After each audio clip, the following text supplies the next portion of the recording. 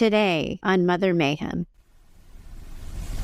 Trauma recovery is about finding a new normal, not putting your life on hold until you're completely healed. You are more than the pain you've endured, and I want you to know that I really believe that. Healing, it's rewriting your narrative.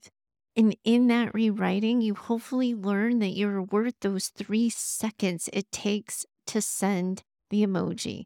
The thing that's maddening about triggers and the thing that you find yourself reacting to is oftentimes you're reacting to the very things you want and crave the most.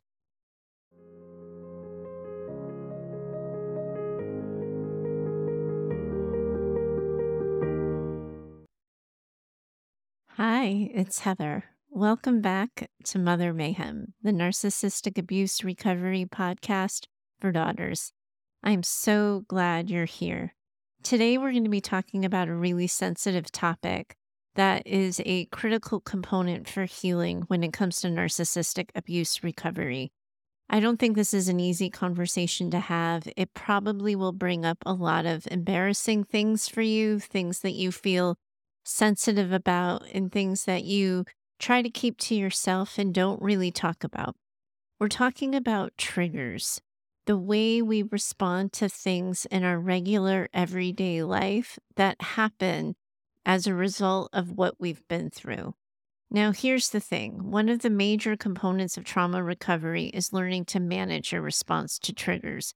And most people are seeking treatment because the way they respond to their pain and trauma just isn't working for them anymore.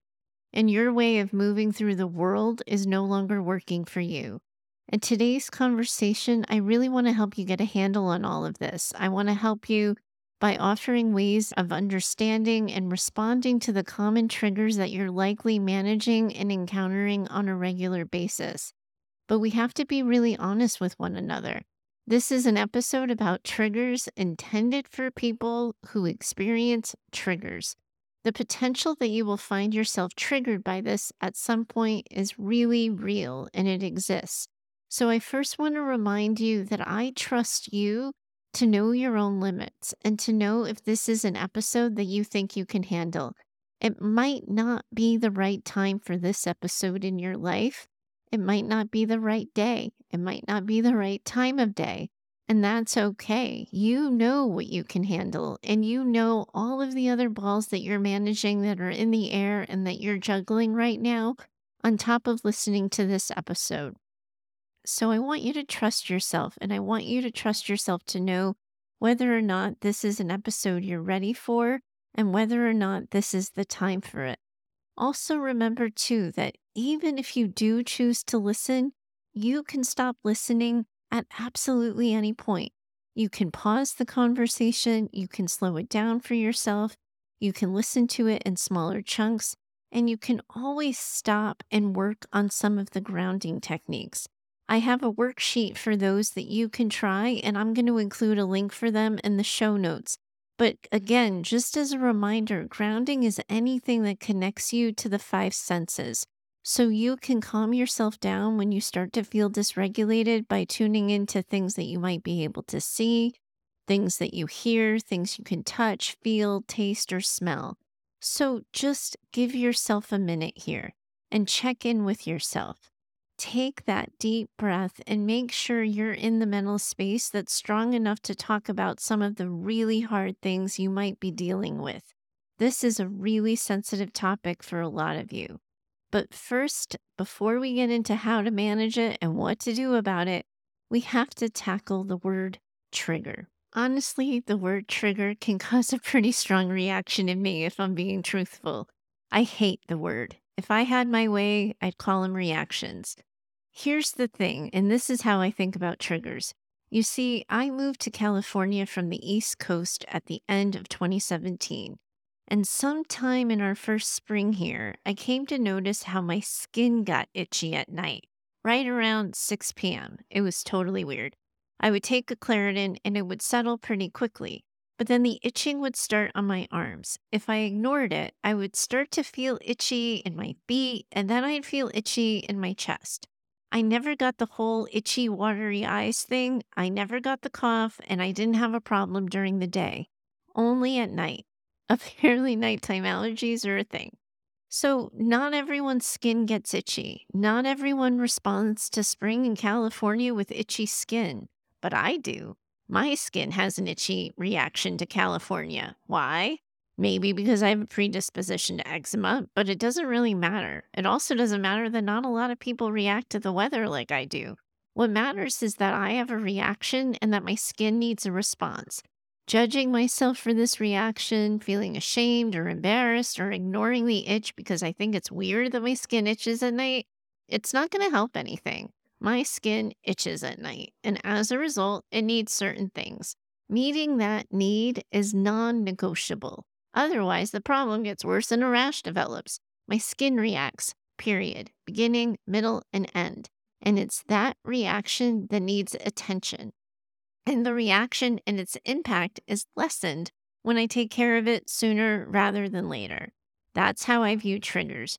You're having a reaction to something, and your reaction is real, even if no one else is having the same reaction, and that reaction deserves your attention, lest it get any worse. Triggers can be really anything that creates physical, emotional, or psychological reactions in you.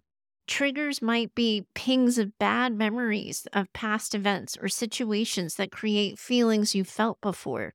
For you listening, it might be the things you felt with your mom growing up or things you feel today when you're in a relationship with her. These might be the things that cause feelings of stress or fear or anxiety, and you might find or experience triggers in situations, in words, in actions, or even in sensory memories, or in the painful memories of your abusive and neglectful relationship with your mom. Unfortunately, we know that a lot of daughters of narcissists also end up in other painful relationships in their lives, not just the one you had with your mom. These aren't going to be easy things to talk about. And as I said, a conversation about triggers can be particularly triggering. I'm bringing this up not to torture you, not to make you crawl out of your skin, but so that you can learn to manage your emotional responses more effectively. So you can learn that you have control over your emotional responses. I want you to understand why you're reacting the way you're reacting. I want you to show validation and understanding and compassion for your own reactions, but I also want you to feel more in control of them. If we don't learn about and talk about your triggers, trauma brain shows up and it runs the show. Trauma brain's my unofficial name for when your brain wires you for protection. It scans your environment for risks or threats to your safety. Triggers kick in trauma brain to take over, and oftentimes that can lead to these disproportionate reactions that lead you feeling out of control of your body, your thoughts, and your feelings. And we want to get you back in control. We want you back in the driver's seat of your own life and in your own car. That's why we're here. So, another psychobabble word we hear a lot and we come across a lot in the trauma recovery space and the narcissistic abuse recovery space is the word rupture. And if I'm going to be honest with you, I hate that word probably as much as I hate trigger. But here's the thing, it sounds dramatic. And when someone tells you that you've experienced a rupture, it can be pretty intimidating and overwhelming. However, that word rupture is a word that's often used in trauma recovery and narcissistic abuse recovery. You're going to see it in social media, somebody having a rupture. You're going to see it in the self help books. You're going to see it in the YouTube videos around discussions of trauma recovery and narcissistic abuse recovery. And I want you to know that we're all talking about the same thing here. But I do want you to have your own understanding and self compassion for what you're holding and what you're managing. When we're talking about the word rupture, when we say you've experienced a rupture, what we're saying is that you have experienced a break in your own sense of psychological safety and well being. You're not comfortable. You don't feel quite right. It doesn't feel good in your skin. It creates this sense of physical and emotional dysregulation. And we want to treat it, at least at the beginning, as your true perspective. Treating this as your true perspective Now, this is where it gets tricky and sticky because if someone you care about, for example, let's walk through a real life example I hear about all the time. If someone you care about gets busy with work and they're like up against a deadline or something, they might not respond to one of your texts, but that non response to your text might be the trigger for you. It's the behavior that causes a reaction. Someone not texting you back creates that reaction, that dysregulation, that rupture in your sense of well being, in your sense of feeling calm, in your sense of feeling connected to yourself. That reaction is where the rupture happens to your sense of well being. You might feel anxious, you might get nervous or scared. You might start scanning the situation for proof positive that you're about to be abandoned or that the person is leaving you. And you might start to worry that something's wrong with you. And you might go from 0 to 60 that quickly, especially if you're just at the beginning of trauma recovery, because you're just starting to understand yourself and you're just starting to figure out all of this. So you might feel like something's wrong with you, that you're going crazy because you're having this intense, crazy reaction simply because it's been 3 hours since someone you care about has texted you back. Now, in reality, there's probably a part of you that intellectually knows this too, that this person is likely not abandoning you. They may not, in fact, be abandoning you. They may not have forgotten about you at all, and they might love you just as much as they did the last time they saw you. But your reaction, that like racing hearts, the racing intrusive thoughts, the perseverating, that's real. And even if they're not an accurate read on the situation, you do have to pay attention because narcissistic abuse recovery work is trauma work. And this is what is involved in trauma recovery work. It's important and critical and crucial that you notice these reactions. And instead of judging them or blaming them or shaming yourself for having them, we want to help you get curious about them. We want to learn what they're there to tell you about yourself and teach you about yourself. We want you noticing the feelings and those physical sensations in your body. We want you to notice and start to get comfortable with the energy that's getting created. We want you to pay attention to the thoughts in your head and get curious about them. What are you thinking? And what are you feeling? You might be having this reaction and now you're feeling dysregulated. You're not feeling as calm or as centered as you were before this happened. Once you can get clear on what it is you're reacting to, that's when you can tell yourself out loud, someone I care about hasn't responded to my message. It's making me feel anxious, sad, or scared. But that's my trauma brain talking. My trauma brain is more wired for protection than it is for connection. So my trauma brain is trying to protect me from rejection by responding to the first thing that looks like abandonment. But that might not be what this thing is. I know, guys, that this sounds hokey and it sounds forced and fake, but you are just learning how to talk back to that inner critic in your head. You are just learning how to get control over all of this. So some of this is going to sound formulaic. Some of it is going to be forced and hokey, but you're just going to have to trust me that when you start to do this process on repeat, talking to yourself and calming yourself down and reassuring yourself that you are safe and you're not going to be abandoned, then you will find that your body regulates faster, your thoughts calm faster, and you're more in control of this entire thing. Talking yourself through it and seeing the feeling through it might be all you need to do. We often just get stuck because we don't see our feelings through, and instead we just shove them down. But when we shove them down and tell ourselves we're crazy or there's no reason we should be doing this or we don't want to seem high maintenance or too needy, those negative stories, those fears of abandonment, that thought that we're not worthy of someone's attention, they start to become true. And they, without knowing it and without our permission, become the narrative and the story we tell ourselves about ourselves. But if we can stop and examine these stories we're telling ourselves and look at for real where these things are coming from, we often find that they're quite different from what's actually happening in front of us.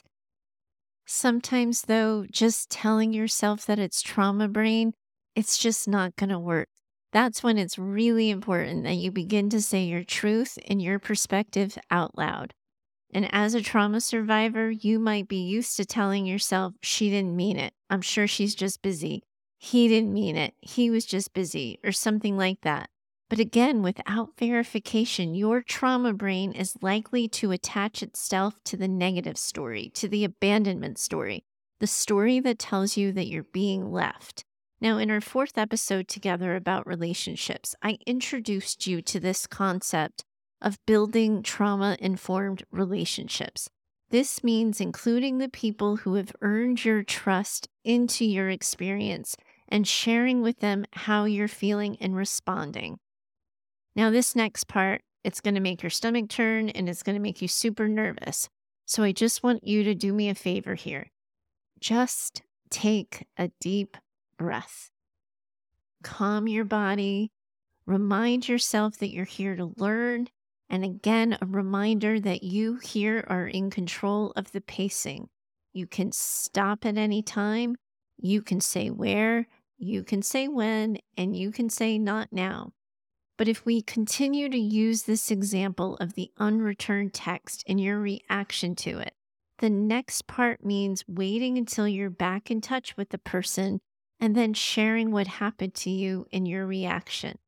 It means saying something like, hey, I know you've got a lot going on and I know work is super busy, but I've got to tell you that you not texting me after I've gotten so used to our regular banter and consistency, well, I just started to get a little bit nervous. In the past, I have to share with you that unreturned messages have been the beginning of someone leaving me and someone changing their mind about me. I get that you're busy and I don't expect us to be in 24/7 contact. But if you think you're going to be out of contact for a while, or at least out of the pacing of the regular kind of contact we've gotten to have, would it be okay if you let me know? I know this is a super vulnerable ask and it feels totally weird and gimmicky and forced, but it's going to feel weird and gimmicky when you actually get the need met too. This not getting a response to texts and messages, like this is a common trigger for a lot of women I see. And as I help them build trauma-informed relationships, one of the quick things I teach is working out a symbol in your close relationships that when you send it or the person sends it to you, you're telling each other, I care about you. I don't want you to worry about us. We're safe. I'm coming back.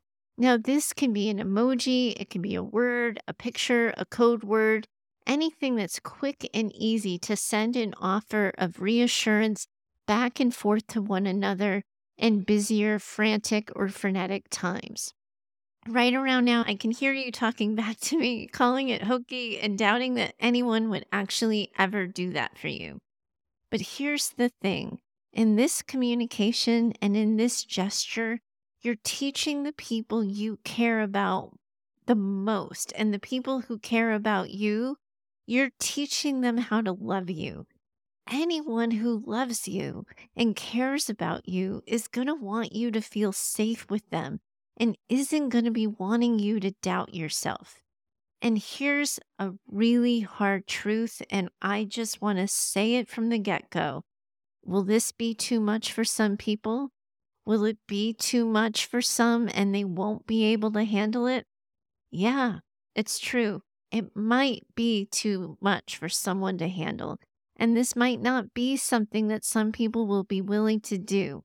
But if they can't send you an emoji and they can't commit to helping you feel safe and secure and engaging in you helping them feel safe and secure, there's a whole host of other things involved in a healthy relationship that they're not going to be able to do for you either. And it's a really good indicator that this isn't a person who can do the work of building a healthy, trauma-informed relationship with you.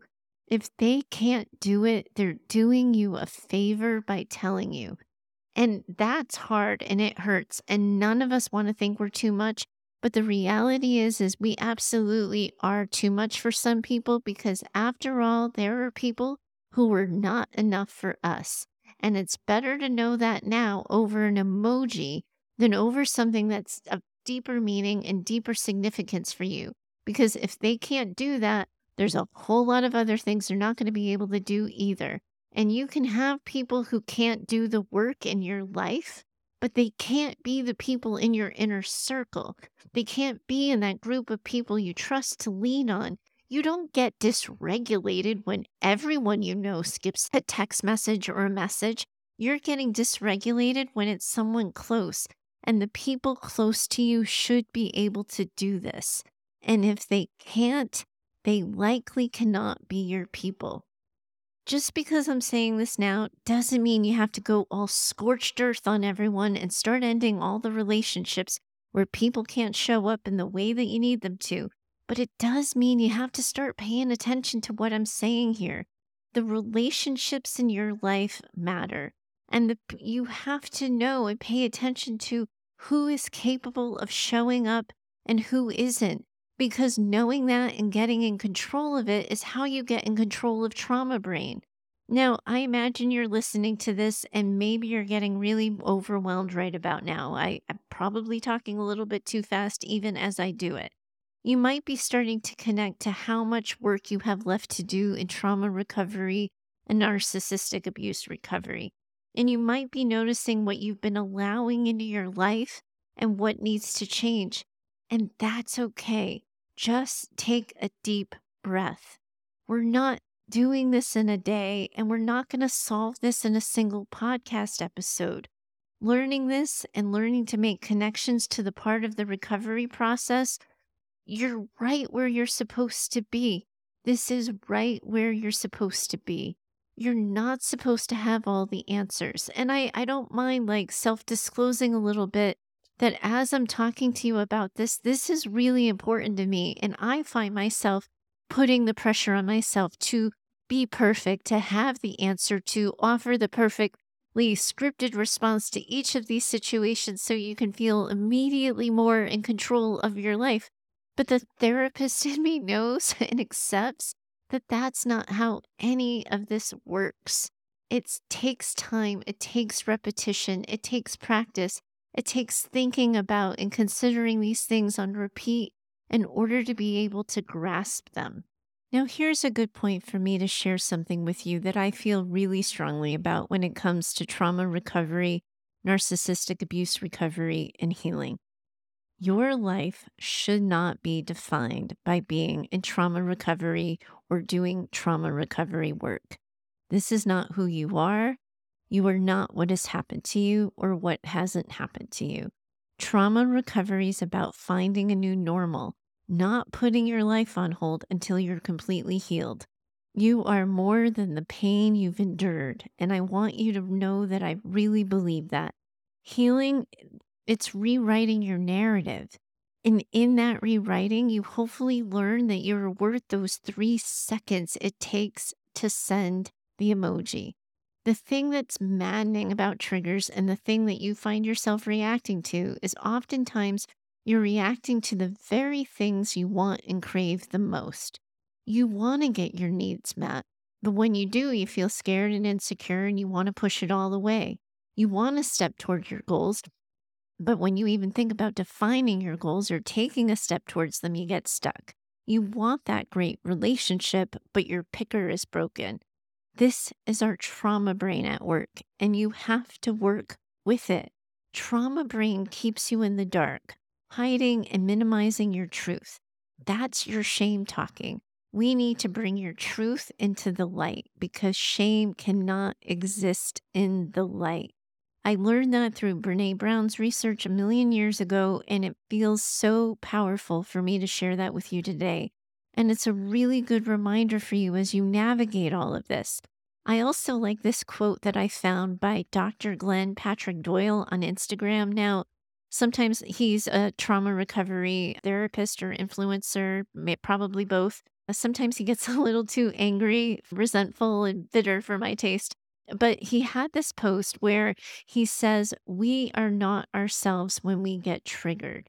We're who we think we need to be in order to survive." And I find that so true and so powerful. This is your trauma brain trying to help you survive. when you are responding to a trigger. It just doesn't always know that you're not at war anymore. So we have to break down some of these common triggers. In our third episode together, we talked about building a better relationship with yourself. And as you do the work of that episode and get to know yourself more, you might learn some things about yourself that you didn't necessarily know about before. You might find that there's places where you have to hold new accountability with yourself. For example, you might catch one of your trigger responses and notice that you're playing small in order to avoid triggers. So you have these goals, you have these aspirations, but you're so afraid of failure, you're not showing up and you're hiding and you're minimizing your achievement lest you not get what you want. And a good way to navigate out of that is to walk yourself through what's scary for you and what it is you're trying to do. And then ask yourself, what do I need or what do I need to communicate in order for this to be and feel safer for me? Most times we just tell ourselves we shouldn't be scared and we have to pull ourselves up by our bootstraps and do it. But that doesn't often work. But if we can say, what would help me feel safer? Sometimes I also like the question, who do I need to be for what it is I say I want? But when you catch yourself playing small and you catch yourself trying to avoid that fear of failure, it's a really good way to center yourself and navigate out of that is by looking at what is it that I find so scary here? What would help this feel less scary? And what do I need in order to show up for myself on a grander scale? And that might mean that you need to do something different, but it might also mean that you need to communicate something to other people so that you have help and support while you're trying to do things. Now, your sense of self and your self esteem might be and feel pretty fragile right now. After all, that might be why you're here. And it might feel like the slightest ding to your self esteem could just knock you over. In that third episode, I offered journaling prompts intended to help you think some of these things through. If you didn't go to that episode or you didn't grab those journaling prompts, I'm going to include a link for that in the show notes. And just a reminder, all these links for these worksheets and these journaling prompts that I'm offering, there's no email list attached. I'm not even trying to grab your email. I just want to make listening to these episodes easier for you by offering a little more of a structure and organized response to them. Because I do know that I tend to talk a lot and get wordy, and I don't want you guys ending up in the weeds just because I'm a little too verbose. Coming to understand and accept yourself is the core process of narcissistic abuse recovery work. And as you go through it and you reintroduce yourself to yourself, you might find yourself more cautious, guarded, and sensitive to criticism. It's a good idea for these instances that you remind yourself that all of this is new for you. You haven't gotten your reps in, so to speak. You haven't practiced. So, of course, all of this feels vulnerable and new and wildly unfamiliar. Validate those feelings for yourself while also recognizing that those feelings aren't a reason to quit. Instead, ask yourself, who has earned your vulnerability? Who are you willing to do that work for? What do you care about? What are you willing to do the work for? Now, in encouraging you to check in with yourself and show up for yourself, it might feel like I'm asking you to strip down naked in the middle of Times Square and say, here I am, world, look at me, take your best shot. But that's not what I'm doing. I'm asking you to think about who and what you're willing to show up for and work towards showing up for that. I'm asking you that you think about baby steps, not climbing the mountain in a single day. In our sixth episode together, we talked about how a common struggle that daughters of narcissistic mothers can have is the pressure to people please and be perfect. And in moments when you perceive yourself to have failed, it's likely that you might become dysregulated, have a reaction, or experience one of those ruptures we were talking about. Failing or making a mistake can be really triggering for a lot of you. And what's good here is that there aren't different steps for different triggers.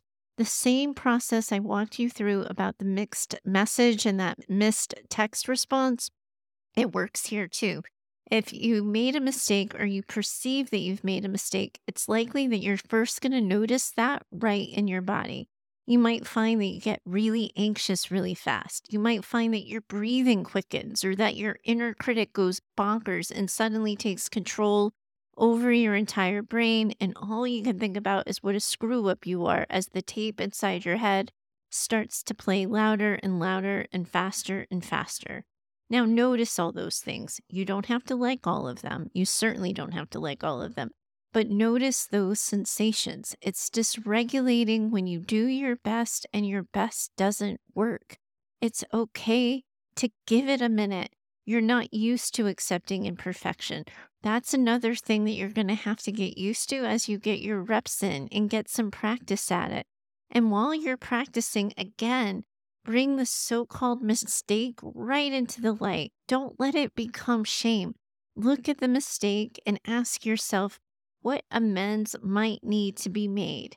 And there might be none because, after all, sometimes trauma brain might be telling you that you fucked it all up when in actuality, you haven't. So you're going to have to slow the whole thing down and look at the evidence of the situation. And it might even be one of those situations where you have to ask a trusted friend or a trusted person's advice or perspective on it to say, I think I screwed this up. Did I screw this up? Or is this my trauma brain just going bonkers and haywire?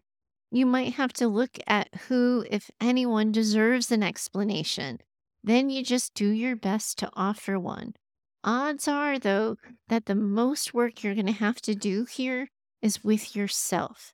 Responding to the kind of trigger means giving yourself permission to actually make mistake and to recognize that you're human and giving yourself permission to make amends and to make a recovery if one is necessary. Trauma survivors often think that they're not worthy of being forgiven. They can see relationships in this all or nothing kind of way. So they're either all good or all bad. And as soon as you've made a mistake, you become all bad to yourself. But you're not all good and you're not all bad and you're not all one mistake. And there's a part of you that knows this. You know this to be true for other people. And if it's true for other people, it's true for you too. Asking for forgiveness is often easier than giving permission to yourself to be forgiven. But that's where the work is, giving yourself permission to not be perfect, to not always please people, to make a mistake, and to allow mistakes to be forgiven or overlooked when you make a genuine attempt at making a repair. And just like I wanted you to walk through how you can be particularly sensitive to abandonment, you might find yourself equally reactive to getting too close to people too soon. Even when you actually like the person, someone wanting to be close to you and getting to know you is going to challenge that core story you have about yourself that you're unlovable or that you're someone people leaves. You might be remembering times when your mom gave you that illusion of being close just so she could get something from you or something she wanted from you. You might not know what closeness is and what kind of closeness actually feels safe. So, what kind of intimacy is a threat and what kind of intimacy isn't? As I've been walking you through this, I want you to remind yourself that this is a moment when you slow yourself down and you notice your response. Recognize that someone wanting to be closer to you and someone wanting to get to know you more might, in fact, be triggering. It might create that reaction, and it's okay. Also, too, just like I talked about in our 4th episode on relationships, you don't trust that picker of yours. And that sometimes, if we're going to be honest, is for a really good reason. We always want to make sure that the well version of you, the healthy version of you, is the one doing the picking of the people who are going to be close to you so that you can listen to your instincts and slow things down and assess. That's how you're going to feel safer. You want to notice what is happening in your body. You want to notice how you're feeling and you want to work to calm your body. You want to ask yourself what you think about this person. How does this person make you feel in your body? Does it feel safe and secure? In previous episodes, I've encouraged you to get really clear about what it is you need from people you're going to be close to. Does this person meet that criteria? Is this someone you're interested in and you want to know more about? It's all well and good that this person has decided that you are interesting and that you are someone that they want to know more. But do you? Are there red flags? Is there anything to pay attention to? And just because someone likes you isn't a reason to get closer to them. It's about whether or not you like them too. What does your gut instinct say? And in this, you've got to give yourself permission to take time, but also recognize that it's okay to communicate so that if you quickly connect with someone working on a project together, or if you're single and you find yourself on a promising date, it's okay to slow the roll to a pace that's more comfortable for you. You're just going to have to talk about it and communicate it. So, first, what you're going to want to do here is get grounded with yourself and get calm in your body. Then take a beat, take a moment. Then think about what is it that you actually need for this connection to feel secure. It might be something as simple as, "It was so nice to meet you today. Thanks so much for your time. What a compliment that you want to know more about me in such a short time. I'm glad we spent together today, and I'm really looking forward to getting to know you more going forward. I'm not comfortable sharing that right now, or I'm not comfortable moving all in and binging on a lot of time together. My latest Netflix binge, though, I'm happy to share that. I've just learned that when I get too personal too fast, I tend to wall off and I catch myself being insincere. I'd much rather slow this connection down so I can be real and enjoy the pace. I know that's over communication, and I know that's a lot of words. Of course it is. And are you saying 50 million extra words to be clear? Of course you are. This is how you show your trauma brain that it can take the night off, that you've got this, and that you can be responsible for getting your own needs met. You don't have to be wired for protection like trauma has you being, when you can do what you need to do to communicate what it is you need for those new connections to be and feel safer for you. And do you have to get all super vulnerable and share with someone, "This is what I've learned about myself" in Heather style? No, you don't have to use my words, but you do have to find some words to say, "Hey, I'm really getting to know you. I'm enjoying it. I like what I'm learning so far. But if we do this too fast, if we put the gas on this, I'm not going to feel comfortable. And then I don't act like myself when I'm not feeling comfortable." You get to find your words and your language. Always borrow mine if you don't have any for yourself, because it's important that you talk and it's important that you say something so you don't risk being misunderstood. But find your way and find your style. And as you get your reps in, you're going to have an easier time doing that. Now, I know there's so many other triggers that I haven't even begun to mention here, and I've already gone on for quite a while, and we haven't even scraped the surface of things that can create reactions in you. I know it and I get it. This is where I remind you that I would love to use your real life struggles and scenarios to answer directly to the things that hurt you. You can always send an email or a recorded voice memo to heather@daughtersnpd.com. I'd love to have your real life concerns and struggles to work from. Also, though, some of the triggers that I didn't cover, well, they're going to include things like times when you feel like you've been manipulated, times when there's a power differential, times when you've received criticism or rejection, or times when someone's acted similarly to your abuser, your mother, or another relationship you had. Triggers sometimes can be like anniversary dates on the calendar, or times when a boundary's been crossed. They can be times when you felt invalidated or betrayed or left. You might be triggered by financial stuff or pressures, or by sensory memories. There's a lot of places where a lot of things can come up. And a lot can come up for you when you're healing and walking yourself through the process that I've outlined. But it's important also to remember that these are some of the times when we still need that trauma brain. If you're being manipulated, if you're being treated like you used to be treated, we want trauma brain on the scene. We need that wiring for protection. So, being manipulated again, you should have a reaction to that. We want you to connect to that so you can be clear about what it is you want to do about it.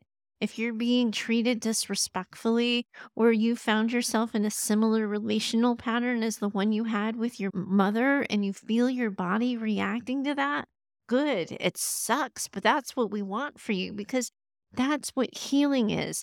You're connecting and recognizing the fact that you deserve more and that you're worthy of more. So we absolutely want you slowing down here and paying attention to how it feels in your body and what it is you might need.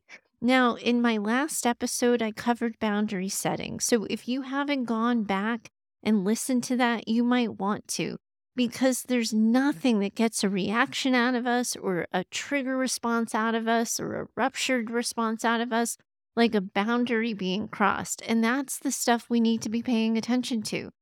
This is all a lot. But I wanted to give you a starting point for this conversation. I wanted to offer you the beginning of a frame for how I think about these things, how I approach them, and how I encourage you to think about them and approach them for yourself. And I know I didn't get to everything. I think I had these wild aspirations for all of you, including myself. So that perfectionism thing, I have to dial it down a little bit for myself and listen to myself around what's realistic here too, because this is going to be an ongoing conversation with yourself, with me on the show. But hopefully, you feel good about where we are today. Hopefully, you like what I've offered you so far. And hopefully, you connect to what I'm saying and the frame that I'm offering so that as we keep talking about it, you have a better sense of where I'm coming from and what it is I want for all of you and what it is I wish for all of you. I so very much appreciate you having this conversation with me, and I'm already looking forward to when we can talk again next time. Thank you so very much for being here. I'm always in it with you. Bye for now. I'm so grateful that you're here. You're right where you're supposed to be. At its heart, I'm hoping to use this show to build a community of women working together to heal from childhoods marked by maternal narcissism and emotional neglect.